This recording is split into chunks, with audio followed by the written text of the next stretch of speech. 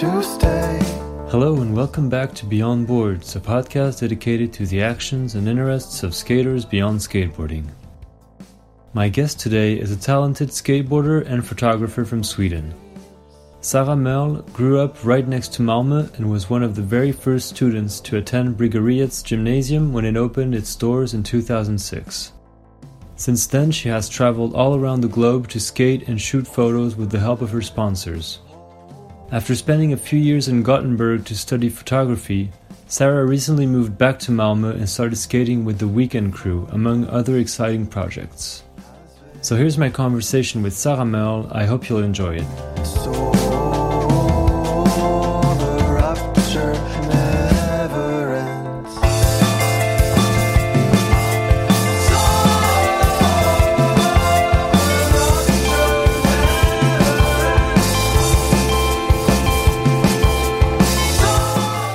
Again, thank you for chatting with me for a little bit. I won't take too much of your time, but I'm a big fan, obviously, and I'm super stoked also to speak with a former student of Bryggeriets. I had John on the show a few months ago, and then I had Danielle Stankovic. And nice, yeah. I heard their interviews. Oh, cool, awesome. Yeah, I had a lot of fun talking with them, and I was super stoked to have someone else from that whole Malmö area. So thanks again. So usually I start these conversations just by the guest, introducing himself or herself. So yeah, if you can just tell me a little bit about yourself, where you grew up, how you started skating. And I know that you went to Bryggeriets and you were among the very first students, I think, to attend the high school. So, but take me a little bit behind the scenes and how you found a skateboard before that, maybe. Yeah, like further back. Yeah, I'm born outside of Malmö, like 30 minutes away, basically maybe actually 40 minutes away by car. It's called Blentarp. It's a tiny village and my parents lived outside of that village. Mm-hmm. But I was very active, like I was playing soccer, I was playing tennis, I was doing all these things. And I had two older brothers that I really looked up to. And I think I naturally, when I saw skateboarding at my school where I was going to when I was around 12, 13, I found that very intriguing. And I was like, I really wanted to try it. But I was at the same time a little bit like, didn't really know which way to go at it and like who to ask or who to skate with. It was a bit scary, but... Did your brothers skate at that time or...? No, it was like one of them's 5 years older and one of them is 9 years older. Oh, okay.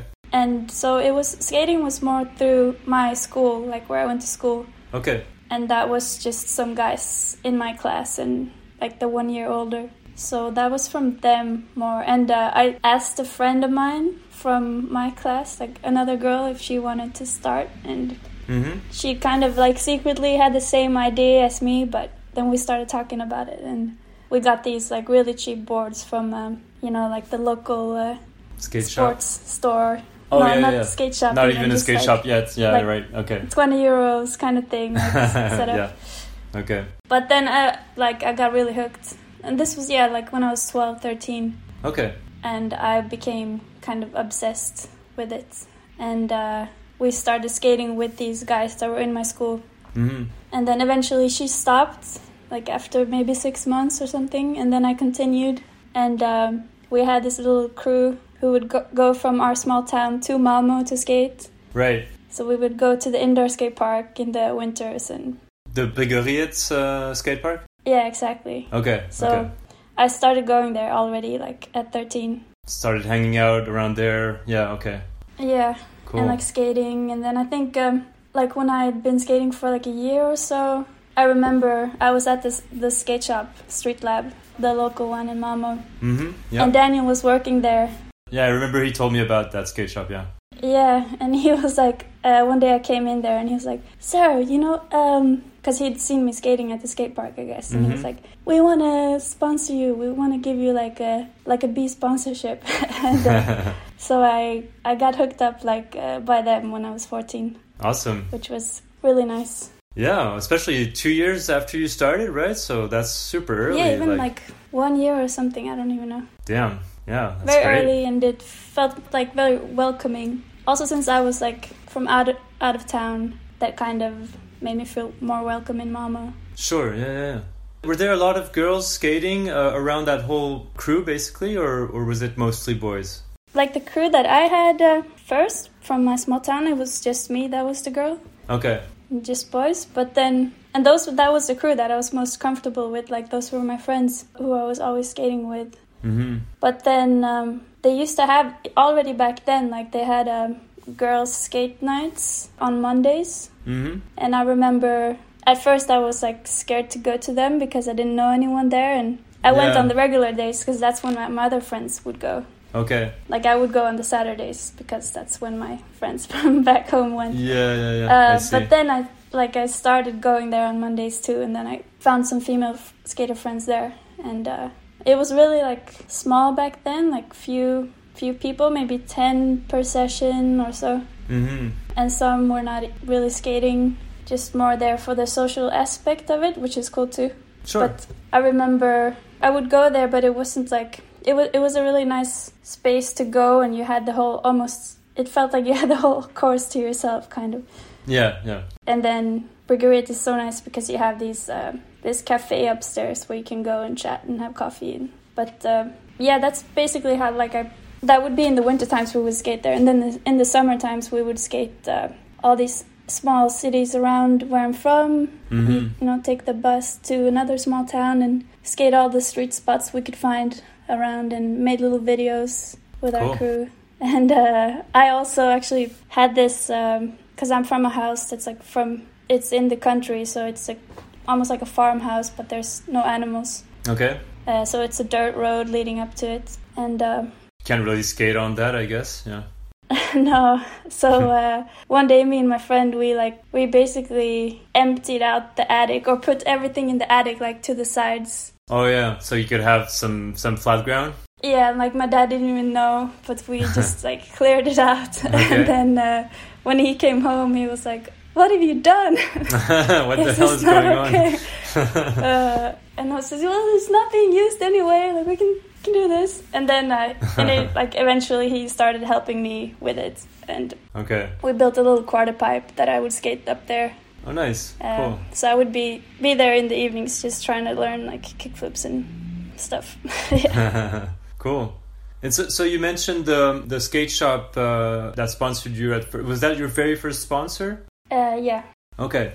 And I saw that you wrote for this company. I wrote down the name. I had heard of it, but I hadn't seen the name in a long time. It's called Bellows.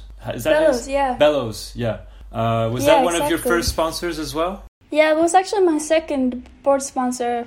First I was sponsored by, kind of through the skate shop, I got sponsored by Etnies and also this company called River Farm. It feels like almost all the Swedish skaters have at some point been on River Farm. Okay. At least a lot of people that I know have gone through there. Okay. And they stopped doing boards quite a long time ago. It was a board brand, a Swedish board brand, or? Yeah, it's called River Farm Skateboards. Okay. I've never heard of it. Okay. For example, when I was 16, me and Philip, who's also on Weekend Skateboards now, Philip Almquist, he was also on River Farm. He was 14 and I was 16 or something. Okay. So it's been a long time. But yeah, it was River Farm. And then I think around when I was 17, I started skating for Bellows Skateboards. Okay. And also switched over to Vans. Okay, Vans was before, and then you went to Nike, right? Eventually, or was that a bit later, maybe? I was way later, but I think I skated for. I'm 32 now, so I think I skated for Vans until I was 25-ish. Yeah. I thought you had been skating for Nike for 10 years or something. But it's been 7 years, something like that. Yeah, 7 years. Yeah, so it's almost. Yeah, it's it's a decent amount of time. Yeah. But yeah, I was Bellows is a Stockholm-based company. Right. Yeah. And it was during the time that I went to the high school as well. I obviously went there from when I was 16 till 19. And actually, to bring it to Bryggeriet, how did you hear about the program, and how did you get into the program, basically?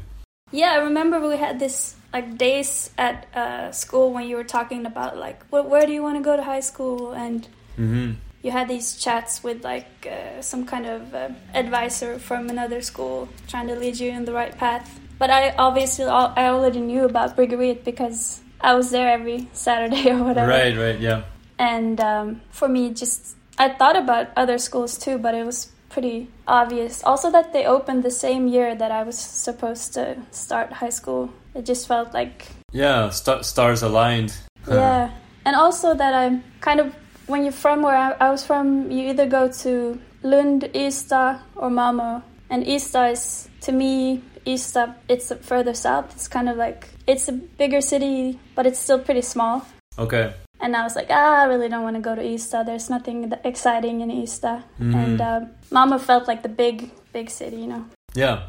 So for me, that was way more exciting. But I also was really into skateboarding, so it made a lot of sense. Yeah, of course. Yeah.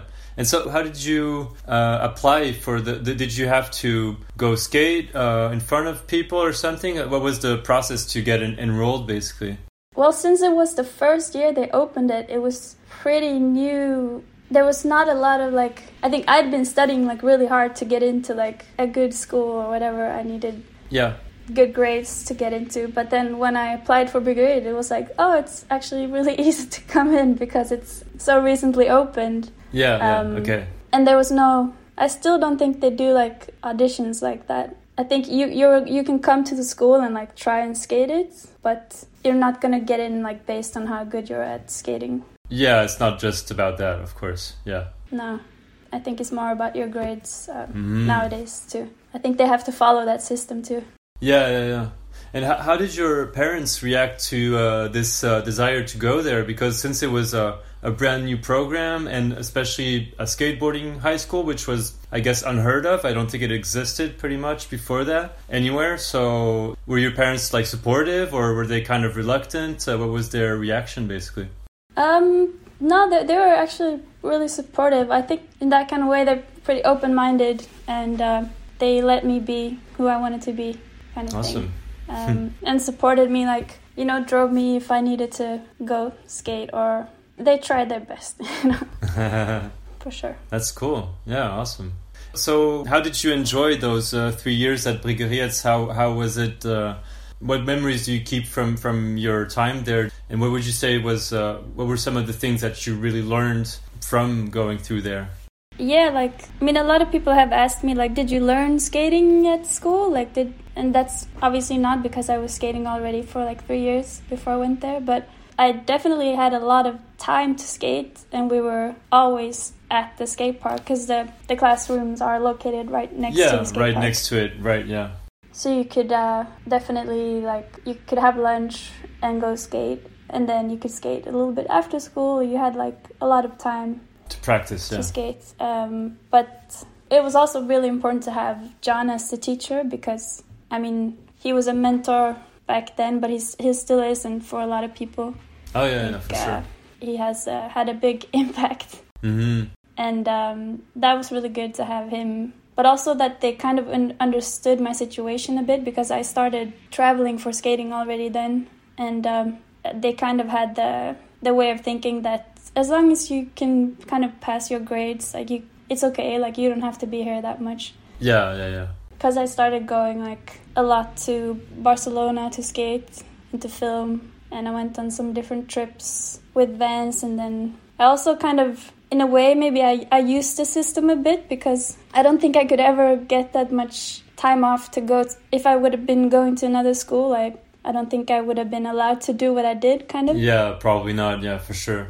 For example, we were also studying media, so it was photography or film. Okay. And I studied photography, and I also remember having like an internship of photography, because we did internships at school. Okay, already. And I was like, I'm going to do my internship in Barcelona with my friend who's a photographer there. And we also had a holiday in combination. So I stayed there for like 6 weeks or something. And I skated. And we took some photos, but it was like also a lot of like just to skate, you know? Right. But I think for everyone, like that age, like 16, 17, 18, it's such a difficult age. I don't think I mean, there's so much going on, in your life that being at school, it's always like you kind of just want to get through it. Of course, age. Absolutely. And that was definitely a feeling I had too. But it was the best situation I could be in for what I was doing. Yeah. Yeah. We talked about that when I interviewed John, because I went to a regular high school and I absolutely hated it. It was awful. It was just a long, boring process, basically. But yeah, I guess having skateboarding in the middle of it and probably made it much easier and gave you something to look forward to and make it more acceptable to have to study maths or whatever else you needed to learn about. No, it's rad that you got to go there and especially be one of the very first students. It must have been quite an interesting experience. Yeah, I guess I didn't even think that much of it then. I mean, I didn't really know what it was going to become of it neither.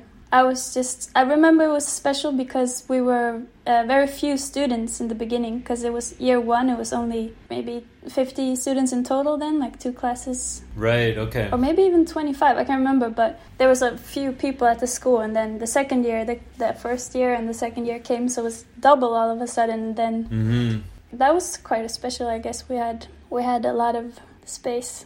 And like dedicated teachers, basically. People, they could really take care of you. Yeah, you mentioned photography.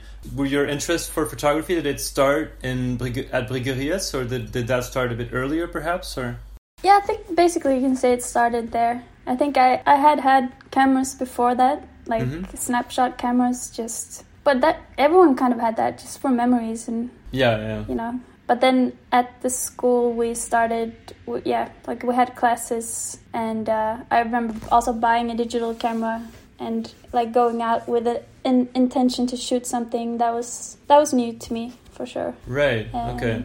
And I definitely think it sparked something in me that I just took with me from there, and then it's just followed with me ever since, but in different ways. I think I've used photography in really different ways throughout this time. Yeah. So when that interest started, did you shoot skateboarding a little bit? Or because I think that, at least from the work that I've seen that you've done, I don't feel like skateboarding is at the center of it. It seems like you're like playing with light a lot and doing stuff with abstract and different components, but it doesn't seem like you're shooting skateboarding in a kind of academic way. What did you like to shoot basically when you first started shooting photos?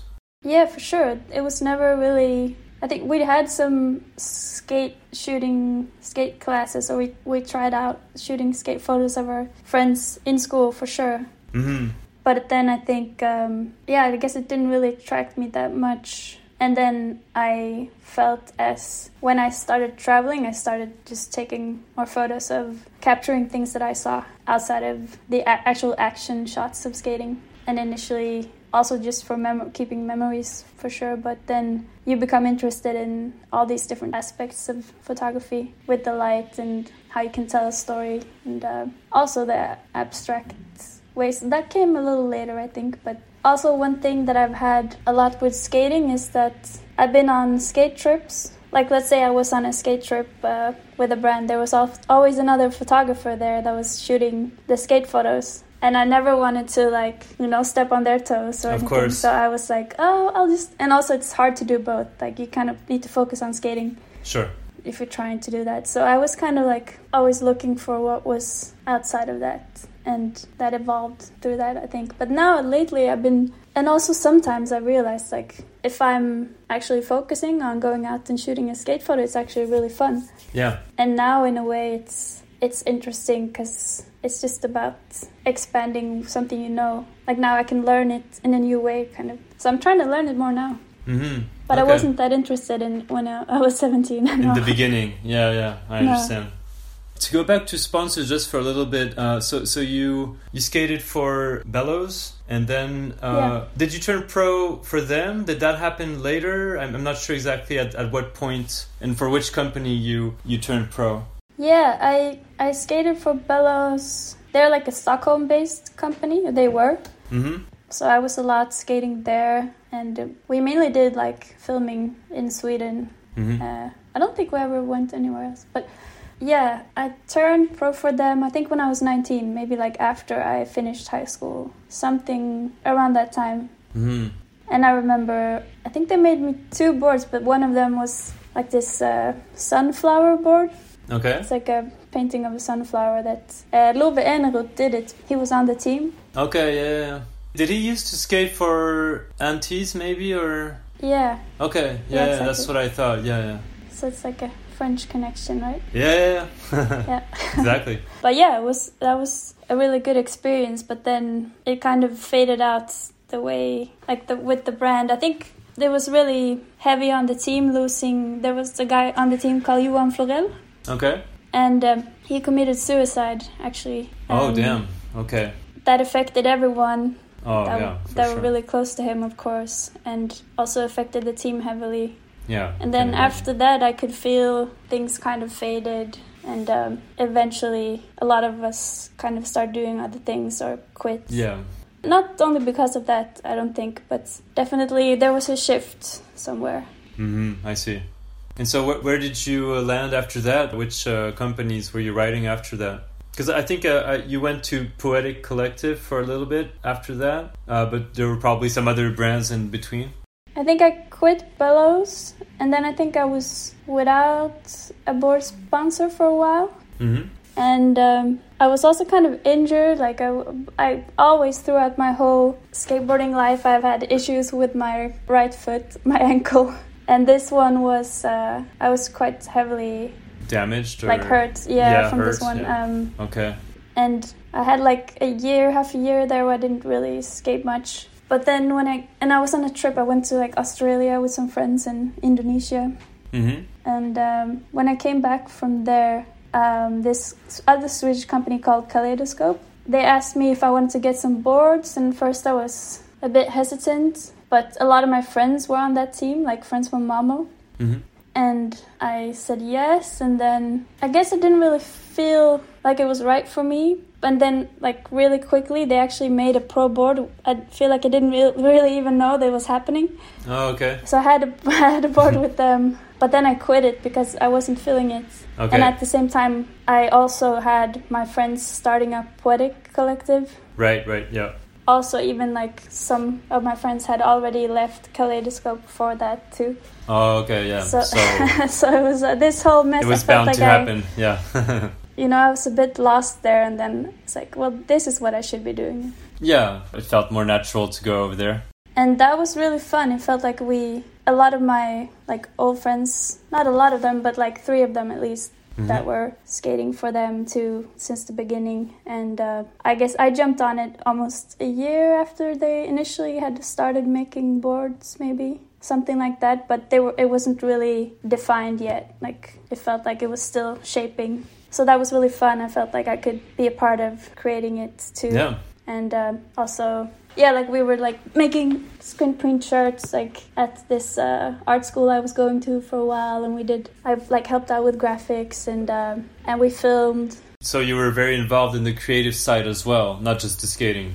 Yeah, and that's like what I really liked that about it. In the beginning, it was more like that. Like it was a really good like spark. I think we filmed a lot, and we had a really nice time, and we did I feel like we did a couple of trips, like a lot around Europe, just like Berlin, Budapest, Paris. And then I guess I skated for Poetic, I don't know how many years, up until 2, maybe 3 years ago now. Okay. Can't remember really, but I felt what I had liked about it in the beginning wasn't really there anymore. And I had like this feeling that I needed to find some change in what was happening, kind of. And I thought about it for a long time, and it was really hard to quit, actually. I didn't really know how to announce it, or... Yeah, or like even just talking to my friend about it, who owns it. Like I was avoiding it for a while. Yeah, but it's then, like a breakup, kind of. It's difficult, yeah, I'm in sure. a way, it's like a lighter breakup. But then I did, and it felt like that was the right decision. And it felt like I was following my feelings, like what I felt was right. And then I was without a sponsor for up until this past summer, I guess. Oh, so quite a long time then, not like 2 years, basically. Yeah, almost 2 years, almost at least 1.5, something like that. And it was also similar thing, like I was actually injured. I did surgery on my ankle. Yeah, the same one? Yeah, same ankle. Yeah. It's your right foot, right? So it's your Yeah. flake ankle. It's my flick ankle. Well, it doesn't show in your skating, so it looks like you've done some good physical therapy. Yeah, it's Looks good. good. Yeah. I actually saw my physiotherapist today. Oh, good. Cool. Because I have another issue now, but it's okay. It's Okay. not that bad. Yeah. Well, that's the perks of being a pro skater, I guess. Yeah. Or an Yeah. athlete of any sort, I guess. Yeah.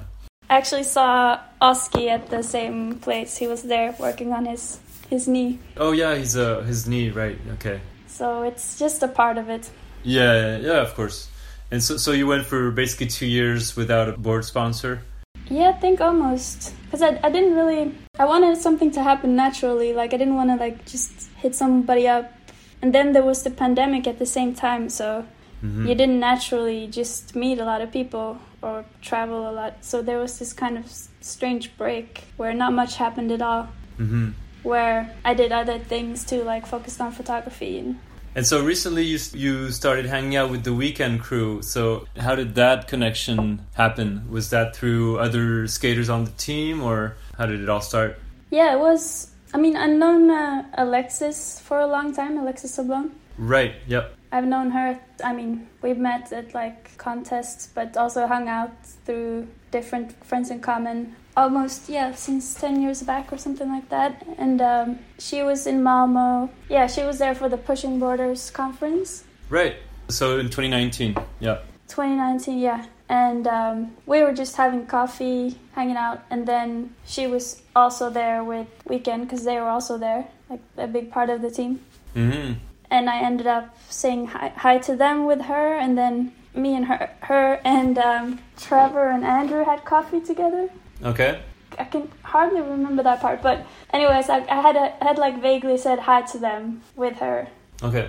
And then, I mean, I was still on Poetic at that time, but then I think they kind of knew. I mean, some of them. I know Trevor followed me on Instagram, and I followed him back, Trevor Thompson, and he contacted me like, because I was, yeah, it was just this past spring, and maybe it was around this time of the year actually, like maybe in May or something. I was skating different boards. I was trying out different shapes and different boards that I liked, and I think I skated. One of them was a Weekend board, maybe two of them in a row. And I did this trick. I did like a 270, like alley-oop 270 on a hip, where you can kind of see my board. And he saw that I was skating a Weekend board. Oh, okay. Yeah. And he was like, "Oh, You're on the team." we're down to send you some boards. Like that's cool. You're skating our boards." Okay. And that's how it started, and I didn't really know what was going to come out of it. But Grant and Andrew came here this summer, like a couple of months after that, and skated with me and Karsten, and Jan Henrik from Norway too, and Frederick and Philip from Malmo. And that was kind of like, well, both for me and for them, I guess, like just meeting and like hanging out and seeing what it feels like. Sure, yeah, And, testing the waters, kind of. Yeah. Yeah, a bit. And it felt really like natural and really good. Yeah, it looks like a good fit. I mean, it's rad to see you with that whole crew. It's a very creative brand and it looks very fun. So, I mean, from what I know of you a little bit and of the brand, it definitely looks like a good match. So, yeah, it's awesome. Yeah, it feels really inspiring and nice. Also, like when I've been there now, I've been there twice since, and there it feels really welcoming and. It's been good times, so it's nice. Cool.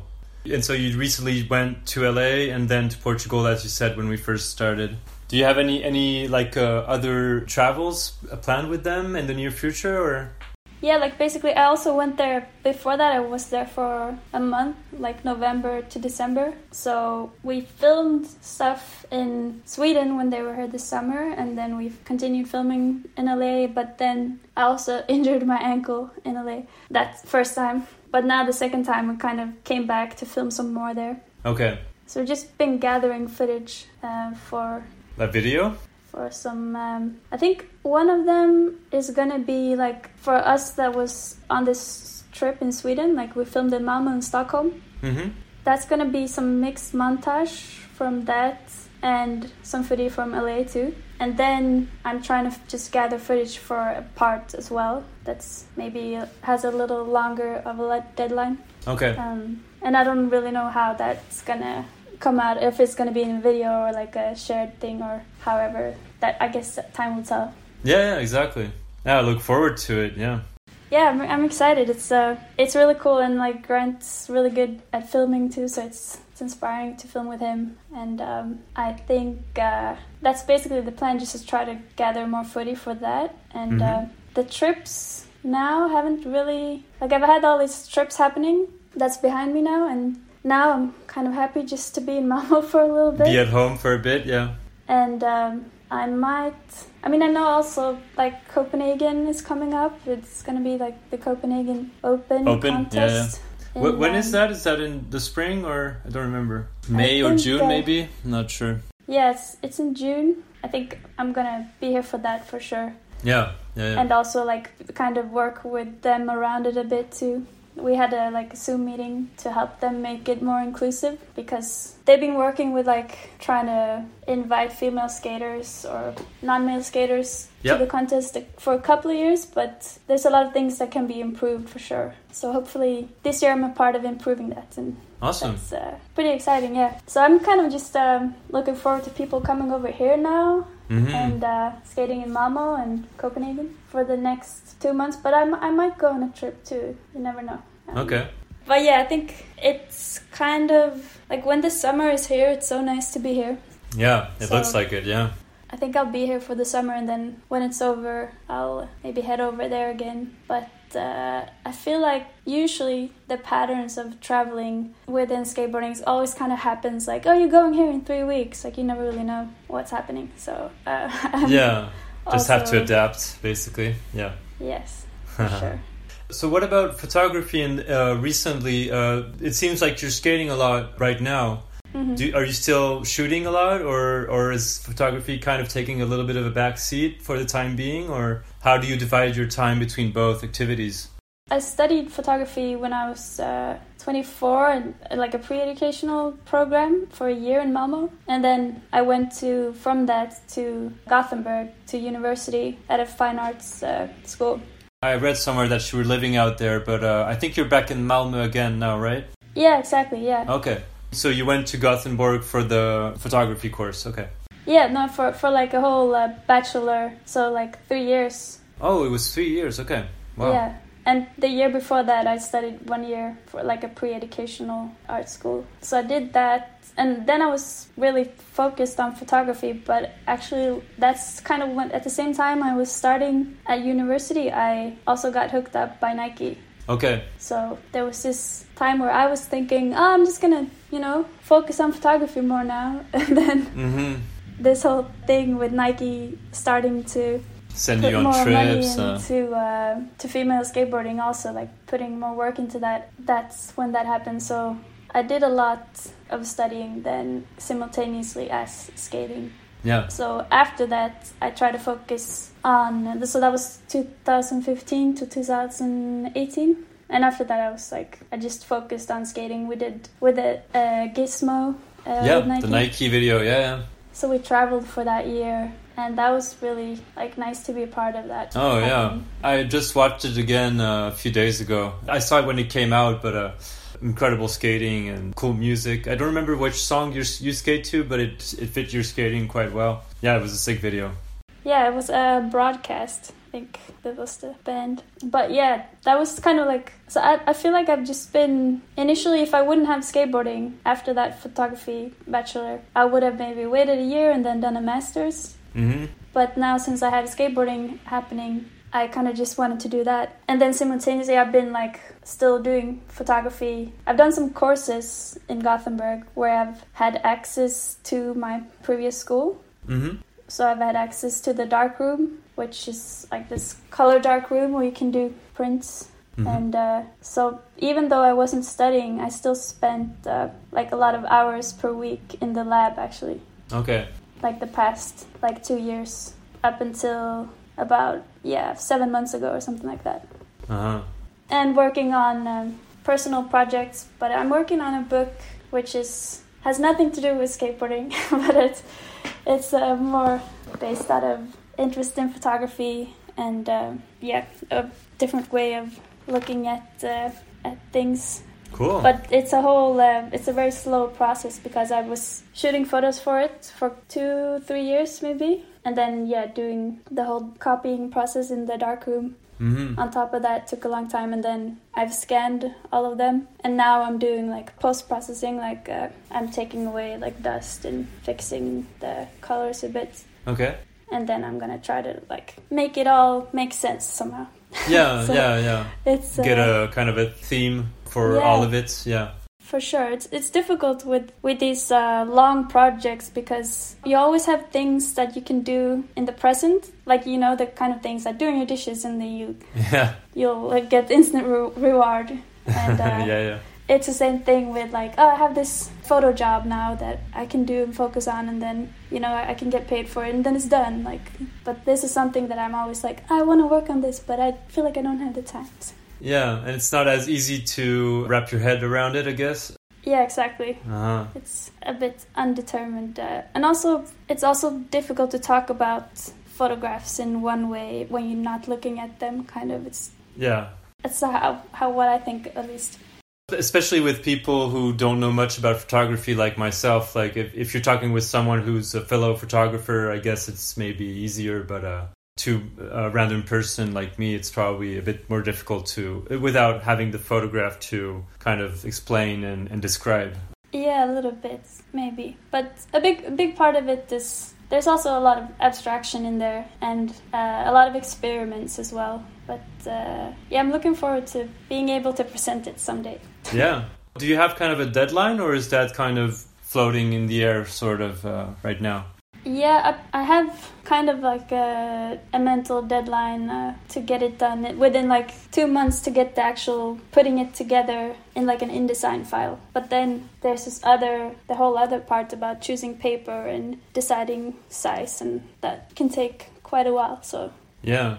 And also trying to decide if you want to have it, just want to make it yourself and pay for the cost yourself, so you can have the freedom of deciding everything yourself, or if you want to apply for someone else helping you, but then obviously having a lot of things to say about it. And so there's still a lot of things to do. But for now, I'm constantly shooting photos for sure, and just with skating too. Yeah, like I said, I'm trying to learn how to shoot skate photos more, and trying to start using how to work with flashes in that way. And then I take photos during trips. Like, I usually, if I'm too tired to skate one day or completely busted, I'll just go for a walk and kind of wander around and maybe find something interesting. Mm-hmm. Yeah, I look forward to that book. That sounds like an exciting project, yeah. Yeah, excited.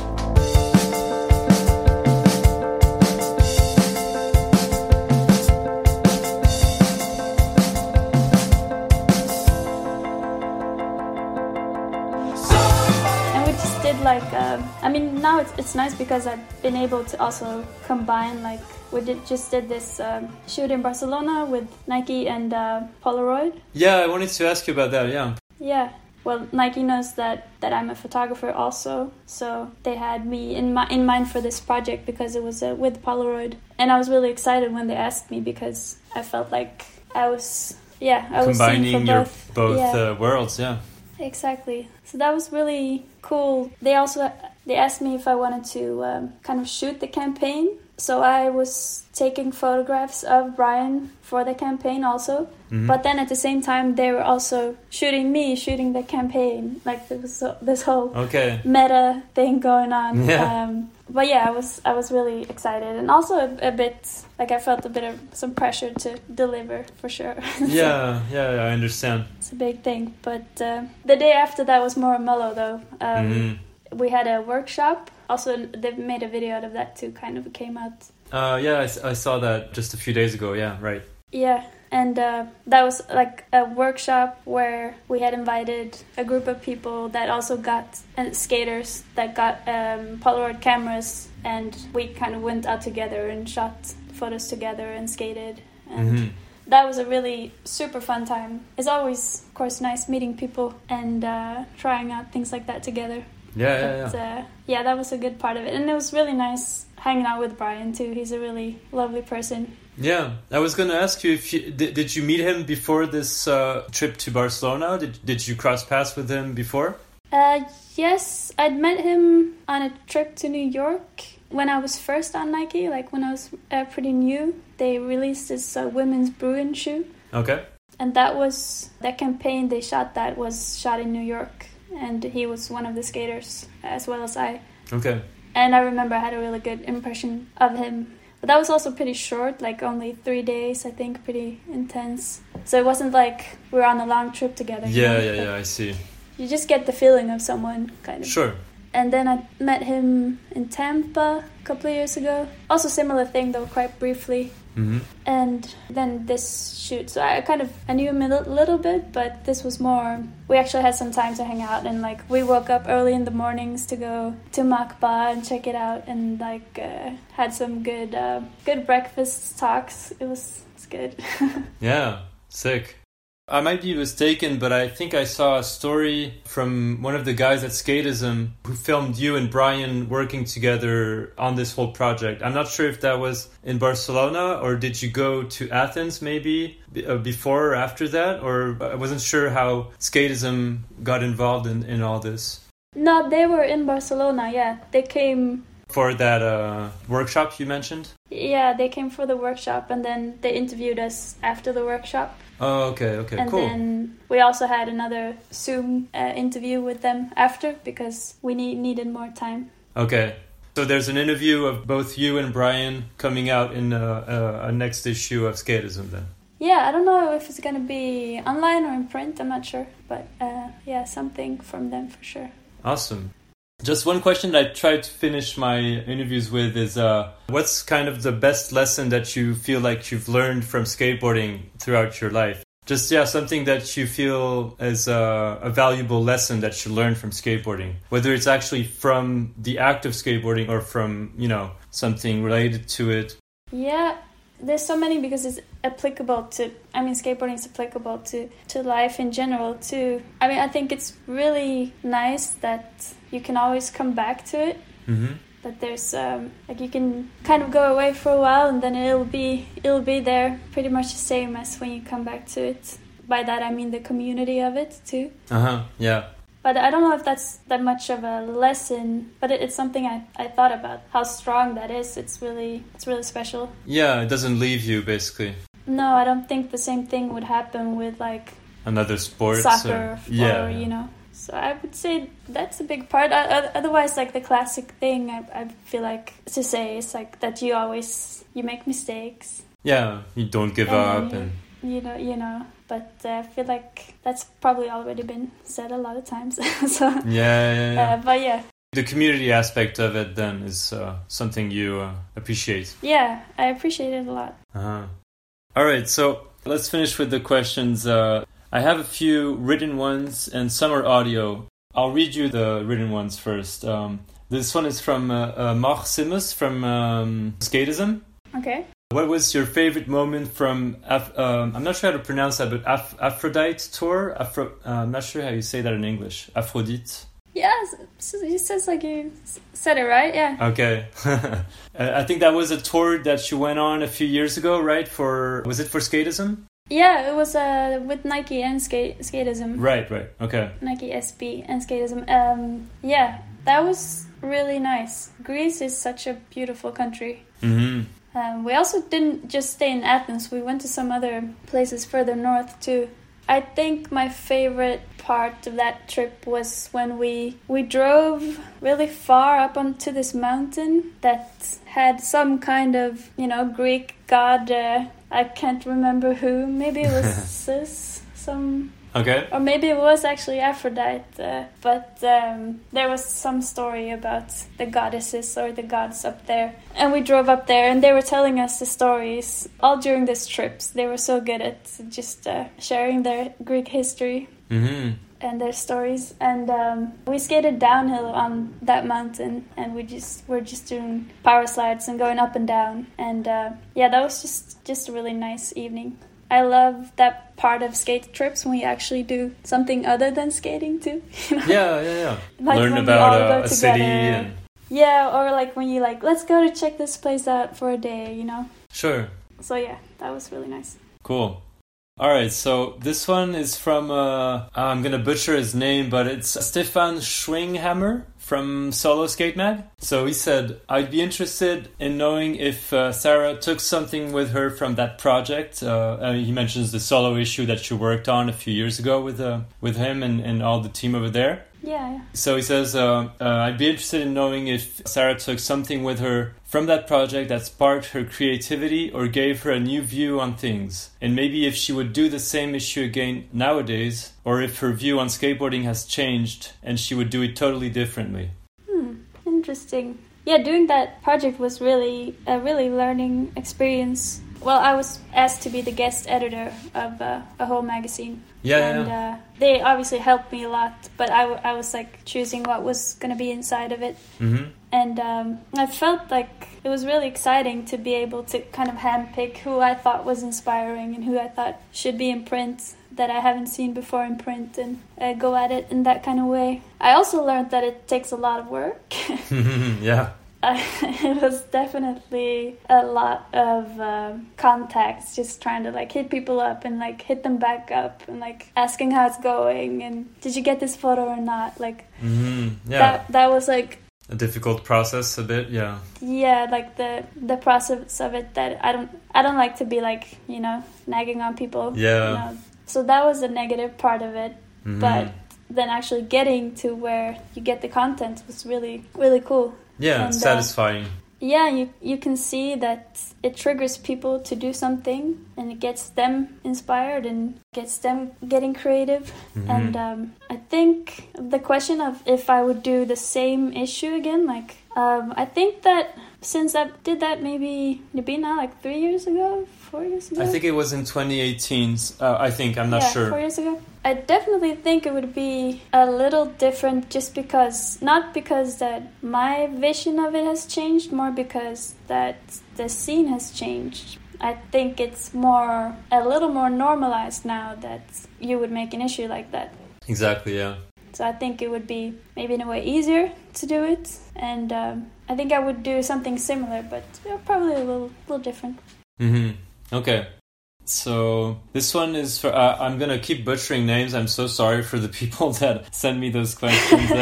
So this is Peter Johansson. So he says, do you ever get stuck on one song? And if yes, which one are you stuck on right now? Well, it's kind of a random one, but yeah. Do you have one song on repeat right now? I always get stuck on songs for sure. Right now, the one that comes to my mind directly, because I think I'm kind of over that song now in a way, but I had it stuck on my mind like a year ago. And I would almost be a little bit embarrassed by listening to it because it's a little cheesy too, but also really like groovy. And it's this one song called, it's by Gary Rafferty. It's called Right Down the Line. And it's kind of like, I mean, it's like a rock song, but it's kind of like groovy. I guess it's made maybe in the, I would guess 80s maybe, maybe not 70s, not sure. Okay. But that one was definitely on my mind a lot. And then I've been watching this series, as a lot of people have been watching now, called Euphoria. Oh yeah, I haven't seen it, but I've heard about it, of course, yeah. Yeah.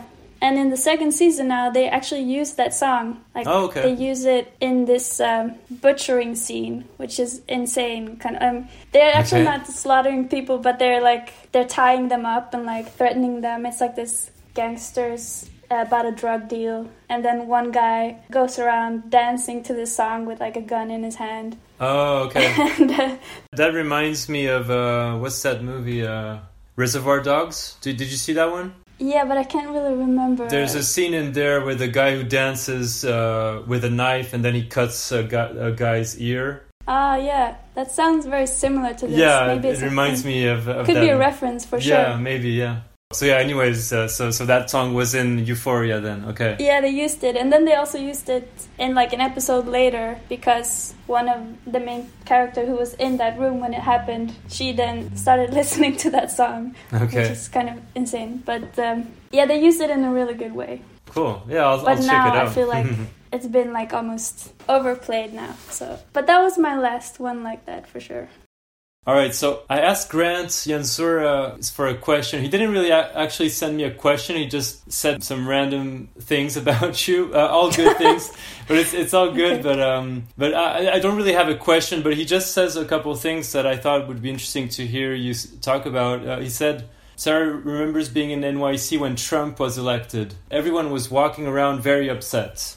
That's random. It's pretty random, yeah. But I remember very vividly that night in 2016. So yeah, I was wondering how was it being in NYC at that time? It must have been a strange, I guess strange feeling. Yeah. We spoke about. I think we had that conversation, like a few of us, like talking about like what did you do that day? Do you remember? Yeah. So yeah, I was in New York. I'd been on a skate thing in Encinitas, like a trip to LA, and then that was just a short like contest thing. Mm-hmm. And then I decided I want to go to New York because I hadn't been there in quite a while, and I really like going there, just going to museums and walking around the city too. Mm-hmm. And I took the opportunity to, on my way back, to stay in New York for like a week.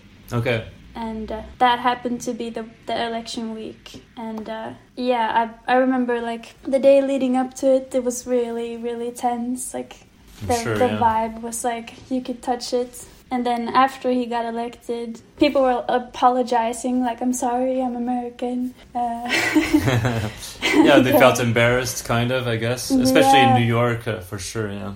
Yeah, for sure. And then I was there alone. I was just like staying at a friend's of a friend. So I was kind of just walking around. And then I followed along to this demonstration that led up to the Trump Tower. It was like a walk all over this, all across the city, up from like a certain street up to where the tower was. Right, yeah.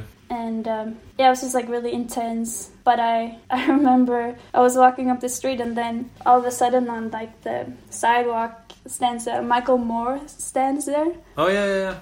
And he's just like preaching about the way he does it. Yeah. And people were filming him, and like so I just stopped and listened to him for a while, and then I continued. Yeah. Just felt like I was in a movie. But yeah, that was very experiencing it firsthand, I feel like. Must have been but it was also very strange, a really sad day, of course. Yeah. Hey everyone, quick side note here. Grant Jansura from Weekend eventually sent me the following voice memo with another question for Sarah, but after I was done interviewing her. But Sarah kindly accepted to record a quick response to his questions, so here they are. Alright, I got a question for you. We're in a baseball game. There's a runner on first. There's one out. The batter hits the ball, pop fly in the air to left field. What does the runner do? Thank you for the question, Grant. I would say if there's one out, then you don't necessarily need to run. Because if there were two outs, then you would have to run. Because otherwise, if they catch the ball, they're going to catch the ball. Pretty much. Okay. They're going to catch the ball, probably, because it's in the air and it's on the left side. And because of that, it's better to stay because you're only one out. So it's a better chance for you to wait till the next person. So that means you're going to be two out. But then the next person who's going to hit the ball might get a better shot, and it might be better for you to run at that time to second, and then that person can run to first or even further rather than running at this time. Having said that, I have no idea, but I think so. All right, so I'll have you listen to the last questions. Let's see. What's the first word you ever said? And if you don't know it, ask your mom. Super random again. Did you recognize the voice or? That was Luisa. Yes, exactly. Yeah, I guess you must have seen her in Barcelona. Yeah, I did. Yeah. Yeah. Okay. The first word I said. I don't think I have time to ask my mom now, but should we call her right now? Or a good guess though would be mom. Yeah, obviously. I feel like that usually happens. But I haven't actually heard like, oh, the first word you said was this. Okay, you haven't had that conversation. So yeah. No, also I was the third child, so I don't know if they even paid that much attention. Yeah, it's like, oh, whatever. Yeah, like, oh, we probably heard, kids. Yeah, we've learning been how to through this speak. before, yeah. Yeah. Okay. All right, so this one... Yo, Sarah, Osh here. We travelled together to Athens for the Aphrodite tour with Nike SB. You've been on tons of trips in your life, but what's your favourite, aside from the one we were on together, of course? And what has travel given you in terms of a fresh perspective? How has it switched up the way you look at skateboarding as a whole? Cheers, mate. Yeah, good question. So my first question, my favorite destination, kind of? Yeah. I don't know if I should answer this with skating or not skating. Whatever you want, yeah. Both work. I mean, I've traveled a lot to Vancouver. Mm-hmm. That's a place I came because I had a friend that I met when I was 18, 19 in Barcelona, who's Canadian. She's from Vancouver. Okay. And I went there to visit her when I was like 20. And I stayed for 6 months. Like I worked there. Like, Oh, nice. I got really hooked. And I also had some connection there because my grandma was actually from there. And I just really loved it because it's a city that it's by the ocean, but it also has these beautiful mountains surrounding it and huge trees and a fun city and a good skate scene too. Yeah. The local skate shop there and the social is... Yeah, Rick McCrank's skate shop, yeah. Yeah, Rick McCrank and then Michelle Pacel. Right, the other she owner, was like, right? it was, yeah, it was like really cool coming from here, and hadn't seen it yet any other place where it was like there's actually a woman working at the skate shop where everyone goes to. Mm-hmm. So that's a really special place, and I think I've been back there maybe 5 times since, maybe even more. I try to go if I'm on that side of the world. On the west coast, yeah. Yeah. Cool. Yeah, I've never been, but it looks like a super nice place for sure, yeah. Yeah, super good. Mm-hmm. And I mean, for skating, I wouldn't say it's great because it's actually like the city where they invented skate stoppers. Oh, okay. So they have a lot of skate stoppers. Yeah, I heard the story. It's a guy who I think he was a skater, and then I don't know if something happened to him so he couldn't skate or something, but he was like an industrial designer, I guess, and he invented these skate stoppers. Yeah, thanks for that. So there's a lot of copped places, yeah. So like really a traitor. Yeah. But there's a lot of skaters there anyway, and you can always find things to skate. But then the other question, what was it now? It What was, I've learned? basically what you've learned from traveling and skating throughout the years, yeah. Oh yeah, like how has it affected my view on skateboarding? Yeah. Something like that, yeah. I think I've learned how, at an early age too, like I learned how different it is, like where I come from and how it can be in different cultures. Also, like I realized, like, I mean, Sweden is pretty far ahead in like equality, and like there's always been the feeling of there's kind of like a safe space here, like there's a lot of peers, like when I started traveling, I realized it's not really like that everywhere. Mm-hmm. Like some places for sure have it. And I think it's changed now a lot too. Like, I mean, I'm comparing like 10 years ago and to today. Mm-hmm. But I could definitely feel like being more looked at if you were at a skate park, or being approached to in a total different way than I would be back here, because they could see like, oh, she's different. And people aren't really that shy in other cultures neither. Yeah. So they would like say things, or I mean, not necessarily bad things, but just like really recognizing that you're different from the usual crowd. So I really like appreciated what we had in Malmo actually. Mm-hmm. Through traveling. But then I've also traveling has been like a way of expanding and also meeting more people that are like me. Like that's been really cool to see, like, oh, you're from this part of the world, but we're so similar because we have this and that, and you know. Yeah. So that's a big part of why I like traveling too. Yeah. All right. So 2 last questions. Let's go with this one. Wow, a question for Sarah Merle, the girl from Blentarp. I've seen Sarah through so many phases, and first of all, I can only say I'm so damn proud of everything you have done, Sarah. From your first shop sponsors to becoming pro, through travels, through breakups, through Gizmo, through graduating not only from Bryggeriet, but also through your photography class. You've been an editor. you are very multidimensional, and as a friend, I've been stoked to be on a journey next to you and see everything that you've been through. But I'm really curious to see and hear what's next for Sara Mørle. You know, for someone that I, from the outside, think have done it all, I would love to hear what's next. I guess that's my question. He's the best. Daniel Such a Stankovic. nice guy. Yeah, such a guy. He's like a brother to me, really.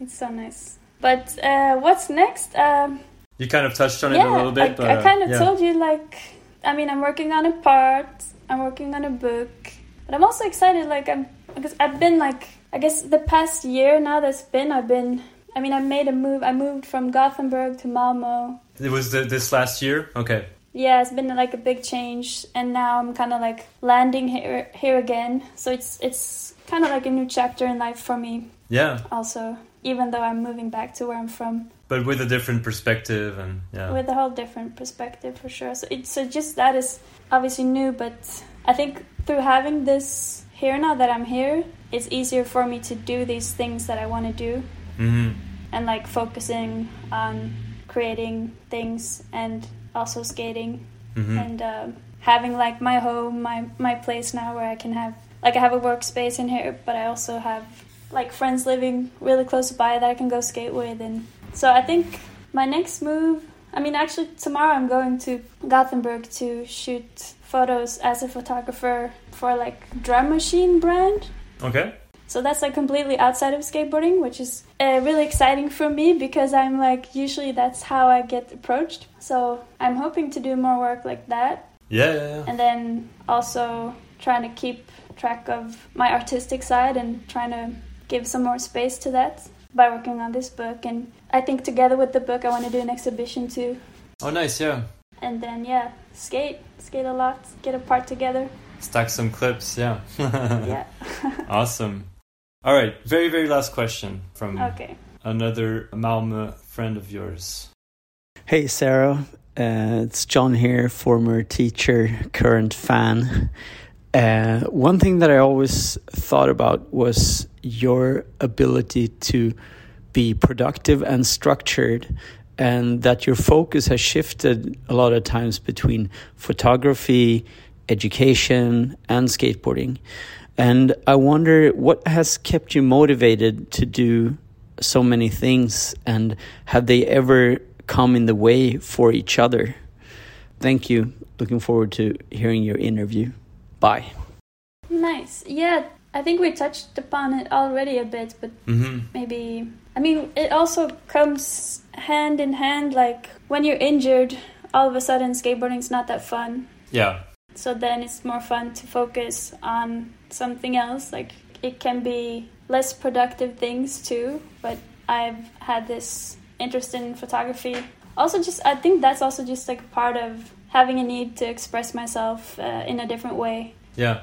And that I remember having this strong urge to be something else than a skateboarder too. That's when I started studying and started going to art school. Was almost a bit like therapeutic as well. Like, you have other things in life that happens to you, and you kind of, that was also a way of like addressing other parts. But I think seeing other people do things is always inspiring. And having time for it, I mean, I've been very privileged to have time to actually now for the past couple of years, like, actually live off of skateboarding. Yeah. But also focus. I mean, you have a lot of time as a skateboarder, actually. I feel like a lot of skaters have the time to do other projects on the side. Sure. Yeah. Right? That's why there are all of these, like, you know, you can start a brand, or you can open up a skate shop, or whatever you do. But I feel like that side thing has been for me photography. But yes, I think it shifts. What you need in life shifts, and what you're inspired by shifts. John mentions education. Did he mean as in when you're going to Bryggeriet as a former student, or what kind of education are you involved in nowadays? Maybe he meant that I studied photography, I guess. Okay. Yes. Okay. It could be. Because, that was... I mean, I could have been a photographer without studying it. Sure. but this was a way to like deep dive into something that I was really interested in. And also like being in the academic world, it was quite different, like different language, different kind of ways to, I mean, art school was still very non-academic in some ways too, like a bit more freer, but I think it's fun to learn new things, especially learning new things about things you're already interested in. Yeah. It's kind of like, expanding your view a bit, and I think it just comes, if you listen to yourself, like it kind of comes to you when you're ready for it, like I think I kind of need to this now, or I need some kind of a change. Yeah, I think it was perfect. We can wrap it up here. Thank you so much. All right. Yeah, thank you. Absolutely. Thanks for doing this. That's it for my conversation with Sarah. Follow Sarah's skating on Instagram at @smeurl_, her photography work at Sarah Meurl, and on her website sarahmeurl.com. Meurl is spelled Meurle. While you're at it, go watch some of her skate parts, like the Nike SB Gizmo one from 2019, and keep an eye open for her upcoming projects. Thanks a lot for tuning in. See you soon for a new episode of Beyond Boards.